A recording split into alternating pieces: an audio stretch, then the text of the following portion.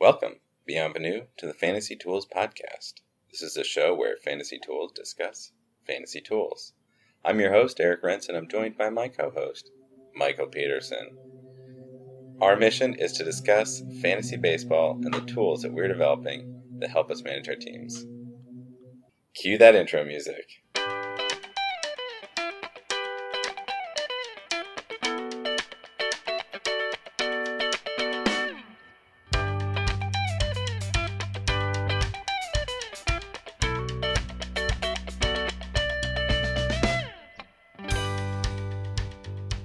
So, Eric, the next time that we sit down to record this podcast, we will be new men. Oh boy. Having watched the first episode of Season 7 of Game of Thrones. How are you feeling? Wow. The 7th season. I mean, 7 kingdoms, 7 blessings, 7 gods. This is it. So you think this should be an auspicious season for them? Oh, very auspicious. All right. In the spirit of that and some of our gambling ideas here, I've got some over-unders that might go into the first episode. Curious to see where you come down on these, and we'll reevaluate these next week. Point number 1. Everyone's been talking about it. Dragons. What is the over-under on human killings by a dragon in episode 1? And I'm going to give you a little weird one here so that we probably end up having a bitter argument next week. I'm going to put it at 0.5 armies. Erroneous on all counts. No, it's under. None armies will be killed. Maybe some navies. No. Maybe the Marines. Maybe the Air Force. I don't know, but no army. How about this one? Flashbacks. 0.5. I would take the over. Yeah, you leave me in a tough spot, but I'm okay with the under there. So I'm going to say no flashbacks, all present day. Bran warging into someone doesn't count. I mean, different timeline obviously counts, but Bran warging into an animal, same timeline, blah, blah, blah. Okay. Yeah, same timeline, yeah. Speaking of Bran, over under on scenes with him, let's just put it at a straight 1. Under. You don't think we're going to see Bran? Nope. Ooh, I'm taking it. I'm taking the over. We're going to see Bran. Oh, this guy. Bran is there. Bran is doing something. It's going to be good. I feel like I'm just trying to get in the mind of the producers and Mr. Martin, and I think that they're going to leave him out. I don't think you're right, but we'll see. We'll reevaluate. All right. Over under, a little challenging here. Glasses of wine poured. Now, this means that we both have to pay careful attention to the episode. We put it at 8. Oof, if we have to pay close attention, that's going to limit the number of glasses of wine I pour. Yeah, this is glasses of wine poured in the show, not you while watching the show. Just to clarify. Oh, darn. I thought I could get an easy 4 in there. Little handicap. I think over. I could see a path to that, but I'm gonna take the under. This is gonna be a serious, focused episode. No nice. Wine, no time for wine pouring. And of course, would not be Game of Thrones, would not be on HBO if we didn't predict the number of female breasts that we are going to see in this episode. Let's set it at 5. I'm gonna take the under. I think under is the smart play, but I'm taking the over. I'm going to take the over. I feel good about this. All right. Well, it is the All-Star break, so baseball is a little short, but we still found a couple nuggets that we wanted to hit upon this week. You big fan of Brent Honeywell? I am a big fan of the screwball. Oh. Have you seen his screwball? I hadn't seen it before you put it on here, and then I watched a couple of clips of him in the Futures game. That is something else. Yeah, that is messy. It's kind of interesting. I mean, he's not the kind of player that I would want to invest in, but he's kind of a fun oddity, right? Yeah, I was gonna say that if he actually turns out to be a good pitcher, that whatever catcher can actually catch him probably stamps a ticket to the majors by just sticking with him. A couple other outing notes. Yesterday, Clayton Kershaw throws a Maddox. I'd be remiss if we didn't take every opportunity to point out what has got to be one of my favorite stats. A Maddox, of course, being a complete game thrown with less than 100 pitches. Pretty rare. Yeah, very rare. Complete game shutout? No, it was not even. That's the crazier part. Oh, jeez. Yeah, no, I mean, he's good. He's good. Masahiro Tanaka also threw one earlier this year. Just to let you know, the number is typically somewhere between 5 and 10 in a given year. So I think we're sitting at 2 right now. A little hard to track this stat down. I might have to let the crawler loose on this question, but we'll keep you posted. Yeah, we'll have to if we see any others. Those advanced queries. Yeah. And you wanna highlight a couple things about stolen bases again? Well, as soon as we talked about stolen bases, things had to happen. It was sort of like the Queen of Thorns at the King Joffrey's wedding, mentioning all the deaths at weddings, and then all of a sudden foreboding. And apparently, me mentioning that Springer didn't have any stolen bases meant that he had to steal some, and me mentioning that Blackmon wasn't stealing enough bases meant that he had to steal three in a week. He hadn't done that all season, you know? Now, just bringing back together this Game of Thrones thing, you know that the Queen of Thorns, of course, conspired to kill the king. So, are you conspiring with George Springer and Charlie Blackmon? No idea why you would, because neither of those is on your team. I mean, I send the podcast to the Houston Astros every single week. I don't know if they listen or not. Format's a little different today. We're going to intermix our 2 segments. What we are deciding to do today is to do a deep dive on some pitchers and hitters that we don't normally talk about, the good ones. Normally, Eric and I are sitting in sort of the roughly middle to bottom, the guys that we think might give you an edge in your league. Today, nope, we're going to skim the cream, and we're going to start with pitchers. Well, we do have one guy. We have 2 guys in here that we'll have to decide if they're fool's gold. Yeah, we'll get to that. All right. Well, we'll talk you through these. The pitchers coming up first. Here we go. We're going to talk about Clayton Kershaw, Corey Kluber, and Taijuan Walker. Taijuan Walker. Taijuan Walker? Taijuan. Shit's gold. Yeah. All right. Eric, quick here. Just off the top of your head, who's your number 1 fantasy pitcher option? Oh, it's definitely Clayton Kershaw.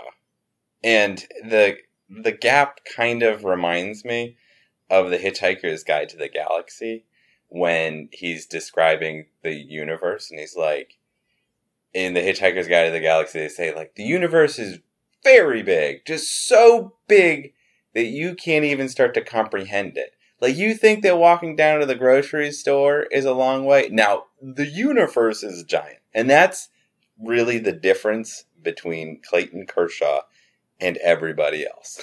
I mean, I tend to agree with you, but let me try and play the other side a little bit here. You don't see a case for Max Scherzer or Chris Sale? On a given year, I do. And I guess that is sort of wrapped up in the keeper-centric idea that you and I kind of present this podcast in just kind of the reliability of Kershaw over the other options. So Scherzer the last 3 years has been challenging. I don't think Sale is a long-term solution. I don't think Sale is either. You know, I put in just the rough stat lines here. And, you know, they're all pretty comparable. The only thing that's giving me pause right now is it kind of depends on how you weight Ks, because both Scherzer and Sale are, I would say, in a different echelon than Kershaw, even for strikeouts. That is true. Yeah, they are a half step above him. So I'm not sure what to do with that. That said, I still am going to propose that when we are working on Fawar, that we tune it to Kershaw at number 1. We can definitely try to do that. But I did sort of the analysis that we talked about last week when I looked at plate appearances, and I just looked at Clayton Kershaw's what happens every time somebody scores. What does it actually look like? Mm-hmm. He's got a little bit of a homer problem right now. He does, yeah. I've heard this too. He's already surpassed his number from last year, right? I mean, yeah. In June 19th, he gave up 4 home runs in one game, 2 of them to Jose Reyes. Not exactly like Mr. Free swinging power hitter. Oh boy, yeah. What year is it? This is kind of crazy. You know, we both agreed he's our definitive fantasy ace, and here we are talking him down. Right. Well, what's hard is I think that where that comes from is that both you and I could be perfectly fine with him being third this year, or maybe even fourth, and still say he's the best pitcher Mm-hmm. in the league, right? I totally agree with you. And the most valuable pitcher, especially in a keeper league. Yeah, no, I mean there's definitely a big case to be made for the keeper league and the consistency. But now you've teased the guy that you might think about possibly ranking ahead of him at the end of the year. Oh yeah. Go ahead, give it to me. Talk me through Corey Kluber. Oh yeah, here you are talking about Scherzer and Sale, but what about another ace? So here's just his stat line right now: 7 wins. That's not amazing. 2.8 ERA, under 1 WHIP, 123 Ks in just 93.3 innings. Because he was on the DL for a little bit. He's our number 9 pitcher in FWAR, and that's taking into account that Norris and Iglesias are ahead of him just because of the closer, a starting pitcher boost that they get. I'm frankly shocked that he's that low. Yeah, well, I mean, he missed a bunch of games. You're talking about Kershaw having 19 games, and he's got 14, so he's added up that value. Even missing like 4 or 5 games worth of time. Yeah, I mean he missed a whole month, so his starts went. Just looking at these charts, his starts went. He pitched on May 2nd, and then he didn't pitch again until June 1st. Yeah, I mean that's a big, formative month in terms of baseball to miss. And I will say I made the same charts of the strike fraction and pitches per batter. You don't see any sort of hitch in these, which suggests to me that he resolved his issue while he was on the DL, and we still see the real legit pitcher. and then I even have a slight case for progression for him because he's got a super high BABIP right now, and his left on base is a little bit higher than some of the others. So I mean, I could see a path. I mean, he will always have a slightly higher walks per 9. Mm-hmm. But he's got a path for even, making better numbers going forward. Yeah, I mean, he's definitely a workhorse when he's not on the DL, and that actually, this is maybe an aside that we won't keep, but in our league, he's being employed in a really interesting way, which is as a surefire innings eater to keep your ERA and WHIP down. There's a definite element of how to strategically use these top tier pitchers to their full advantage. Yeah, I'm excited about Kluber, but he is a half step behind those other pitchers, definitely. But price wise, I bet you get him for a whole step less expensive. Exactly, which is why, in drafts, remember that he should fall after those, first. And and we're forgetting about 1, even 2 guys who probably went before him in drafts, Thor and Bumgarner. Yeah. And we're saying that he's a step behind the top 3 pitchers this year. He's still in that conversation. So, for next year and in trade talks as other leagues are going towards their trade deadline, he's a guy to think about if you can grab him. All right, our last guy here, Taijuan Walker. If this was last year, I'd be going to the mat to talk about him. Mm-hmm. But this is 2017, which means that you're in charge of running this. He's dead to me. He's dead to you? Yeah. Well, when he was sent down to the minors, I think he was sent to the DL with an inflated ERA and then to the minors because he basically just didn't have the will to win. Yes. That was a bad sign. Taijuan Walker, unsure if he's a relative of Tywin Lannister. He's definitely a step below, and at the very beginning of the season, he was playing like an ace, but He's definitely not. He's definitely not there yet. His stats right now: 6 wins, 3.65 ERA, 1.35 WHIP, 72 Ks in 81 innings. I mean, that's a thing that I think is surprising to me. You know, we did that analysis last year about Julio Teheran, and whether he was elite enough, and I had to, begrudgingly say no. And that was really because his strikeouts were just not high enough. And this is another player that his strikeout total is just not high enough for, I think, the value that's put on him as a pitcher. And I think that ERA could go up.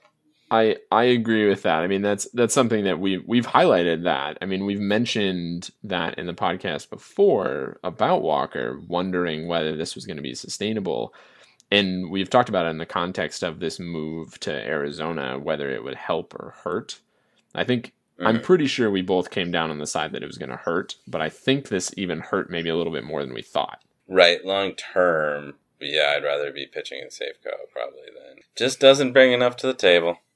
And that's shown in the clustering analysis that I showed you. He's like right on the cusp of that second tier of players where they kind of jut out into different clusters where some of them are usable and some of them are very unusable. He looks like he's where maybe 3 to 4 clusters meet. Yeah. In here. And I can see some of these clusters are not ones that you'd want to be in. No. He's just a guy. Yeah. That's disappointing. He's still young. Maybe he'll figure it out. But for your playoff stretch, I absolutely would not count on him. Don't count on him. Having him on your team, that doesn't mean get rid of him. But yeah, don't count on him as being able to do what he did at the beginning of the year. That's right. Or improve. I mean, maybe we should have prefaced this whole podcast a little bit differently by saying, now you really need to depend on your proven surefire players. Definitely. And we're going to talk about that. At least I'm going to mention that again when we come back in the second half to talk about batters. That sound quality means that one of us is on the road again. Here's an outtake. He definitely has to be a squash of some sort. Like he's like one of those like really warty gourds. Oh yeah, maybe he's a gourd. And you're not sure. Yeah, don't eat him. Like you peel back some of the outer layers and you find out what. No, you just let him dry out and then you shake him around and then he's a little rattle for a baby. You're saying he's purely ornamental. Purely ornamental. I mean, he kind of is purely ornamental. No substance. We left off the first half talking about looking into the playoff run and the stretch here. And I think that actually our hitters, at least our first one, continue that conversation a little bit. So first I'm going to talk about Ryan Zimmerman. Then I'm going to turn to Cody Bellinger, who I don't even think we've even mentioned his name on the podcast yet. And then Eric is going to recap some stuff that we talked about that we actually ended up cutting from the last podcast on Carlos Correa. So Ryan Zimmerman, he was one of the hottest starts to the year, and he's really cooled off now.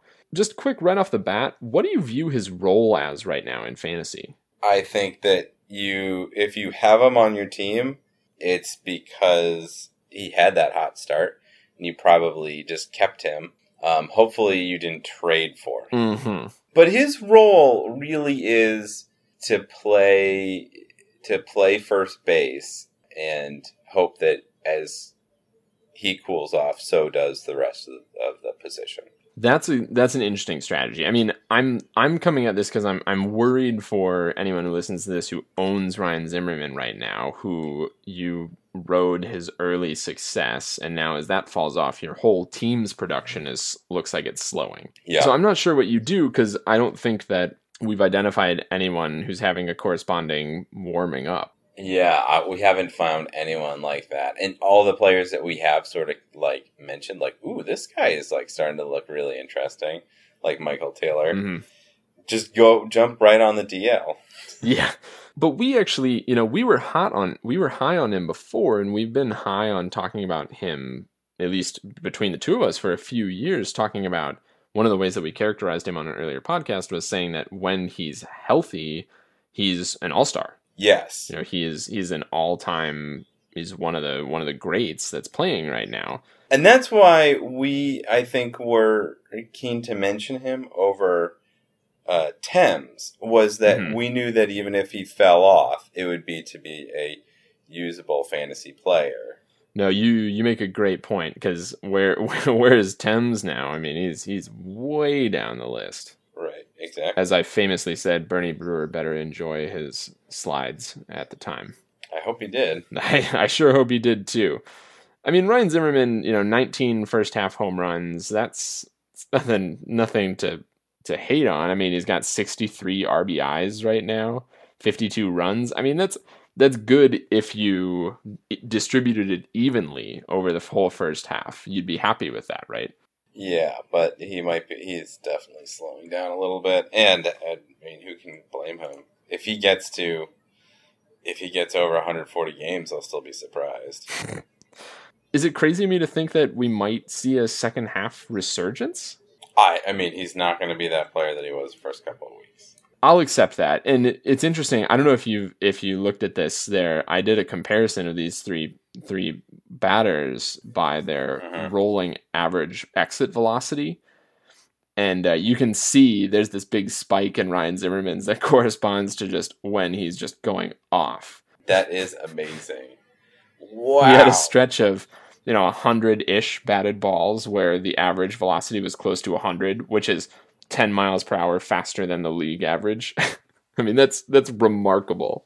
And significantly faster than he was hitting it for most of the season. That's definitely right. So maybe a better question is what to expect from Ryan Zimmerman going down the playoff stretch. Do you think that the numbers that I just rattled off, saying that he's sitting at 19 home runs, 52 runs, 63 RBIs, do you think you can expect those realistically in the second half, just more spread out? Or do you think that we need to knock those all by, say, 20%? Say that he's going to hit 14 home runs, 40 runs, and 45 RBIs. 20% is exactly what I would dominate. Okay. So that's still a really usable guy, but you can't depend on him as somebody to carry your team. What about Cody Bellinger here? Now, we have a different sort of problem in trying to analyze him, which is that we don't have the proven track record, where we don't have all of the batted balls that we have for Ryan Zimmerman, where we know how he behaves generally when he's healthy. We're stuck with just what he's done this year, basically. And it looks like, if you look at his rolling average, okay, it's maybe a little higher than league average. If you look at his spray chart, I'm a little concerned that he's only got power to one field. What do you think, looking at this? Well, this is not the spray chart of an elite baseball player. I wonder if they put the shift on for him. This is the type of thing where you could start to expect to see the shift against him, I bet. When I was first aware of Cody Bellinger was because Baseball Savant posted a batted ball chart, which was one of the ones which is from the catcher's perspective, and it was like Cody Bellinger set the record for the highest batted home run, and then it was just like the comment was like, and then Mark Trumbo and then he says Mark Trumbo said, "Hold my beer," and then hit one that was a foot higher. I remember that too. That was amazing. Which, if Mark Trumbo is your comp, I mean, that's not a really, really high ceiling. I have a couple things to say to possibly defend him here, which is, one, he's got two positions of eligibility, so you at least can get him in. You might be able to sneak him in the lineup in a couple more ways. Definitely helpful. The other thing, I mean, I like the lineup that he's in a lot. Yes, a very good lineup to be in. He is really a 3 true outcomes kind of guy. And I don't think either of us is too hot on 3 true outcomes kind of guys. You know what? If I was on a team that was just all power, like unlimited power, if you were named after the Sith Lord changing unlimited power, then maybe I would go for it. But if you want to have a well-rounded team, no. Yeah, he's not Mr. Well-rounded team. And not for the price that you're going to have to pay. And this is another thing to think about, is what's the price that you have to pay for this guy. And it's, he's what, a top 20 player right now? Yeah, steep price. Well, let's talk about somebody that is a well-rounded player. Oh, yeah. Sell me on Carlos Correa. Well, he wears an Astros uniform. There you go. He's worth it. And over. Good. Let's wrap this segment. Analysis. Done. Well, part of the reason that we decided to do these deep dives was that last week during the stolen bases segment, I was trying to get Mike to guess who I was talking about because I was very surprised at his differential between his projected stolen bases and his current stolen base pace, which is he's like 16 stolen bases off of his pace because he has 0 stolen bases. It is very Machado-esque. It is very Machado-esque. But he is knocking the leather off the ball. He has 20 home runs, 65 RBIs. He's batting .325. He's stealing. He's maybe striking out a little bit more than you would want. But geez, this is at shortstop. This guy is doing this from shortstop. So this is a super valuable guy. You know what's crazy about him is that he is less than a year older than Cody Bellinger. Right, and it feels like we've been talking about him now. This is 3rd year that we've been talking about him as. Yeah, that he's gotten appreciable plate appearances. I mean, even he got 432 plate appearances in 2015. You know, more or less full season, and he came right out of the gate as a top tier performer. Yeah, I mean he's good. The only problem with him here again is he's not going to steal you bases. So it's like the Machado conundrum of last year. If you have him slated to get you 15 and he's getting you none, you have to figure out your stolen bases somewhere else. Yes, because he's not going to just turn it on. And I think that it's pretty clear. Even Springer last week got a couple of stolen bases, but I think based on what they're trying to do with Correa, he's not going to be stealing bases at a 15 stolen base pace. Yeah, I think that's true. I mean, I think they've just decided that that's not the role that they want him to be in. I mean, and we talked about this. We've talked about this ad nauseum about what lineup order means for what you can expect out of guys, and I don't think either of us necessarily thought of him as a stereotypical cleanup hitter. No, I wouldn't have thought that. I wouldn't have thought that. But then you look at their lineup, and he has to fill that role. That's his role. Yeah, I mean, if you're not going to put Altuve as your leadoff hitter, which he really shouldn't be, he's got to be second, and then you have Springer, who should be third. Yeah, it's a very interesting set of circumstances that have led to this before. Well, you want to wrap this sucker up? I do, and this is breaking news for the two of us, but Aaron Judge winning the home run derby. Did that feel pretty preordained? It really did, especially when I got the notification on my phone that Juan Carlo hadn't made it out of the first round. I was like, oh, buddy, yeah, Aaron Judge is doing this. I mean, to be fair, just looking at the distances that Aaron Judge hit these, I mean, he crushed multiple more than 500-foot home runs, so pretty hard to compete with that. He did, I will say, good showing from Miguel Sano, though. He's the runner-up. That's good. Well, that's bad also, because it screws up your swing or whatever. Tends to be not good in that. But I have to say, this is the second year that they've been doing this this bracket style. Are you a fan of the wrinkles in the home run derby or no? No, because when I watch it, I just don't understand what's happening. But yes, because they might as well change it up. I guess. I mean, I'm not sure exactly what I'm ever really looking for when I watch the home run derby. I mean, other than just being like, man, that guy hit that baseball really far. But I guess, the gist is still there, just to hit as many home runs as possible. Yeah, I mean, it's always going to come down to that. Just like every single dunk contest will come down to who can dunk. No, that's really true. It's going to be sad to watch Zach LaVine do it this year on a different team, but that's neither here nor there. So, do we think Aaron Judge is gonna regress in the second half? Then I do, and that's part of the reason that I didn't want to use one of my 3 players on him in our previous outings. I don't know. We'll see. We shall see. Okay, I think that brings us to the review session. Oh, I see that you've selected from the options flatbread. Yeah, I'm wondering if that is too much of a giveaway. When you put up 3 options and I pick one, does that automatically mean that I'm going to like it or dislike it in your mind? I don't know. I'm curious. Is it foodie enough for you? It makes me angry that things are called flatbreads. When it's essentially a personal pizza? Yeah, it's just a pizza. Like, why are we calling them artisan flatbreads now? I don't know. Okay, right, all right. Ludicrous name. Let us agree on that point. I mean, okay, go for it. The actual food.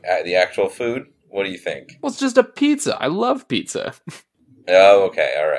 I mean, is it that maybe as a semantic person here, I should appreciate the fact that we're differentiating the classical idea of pizza from the trends of just putting a bunch of stuff on pizza dough and calling it pizza. I do in some ways, I do prefer it.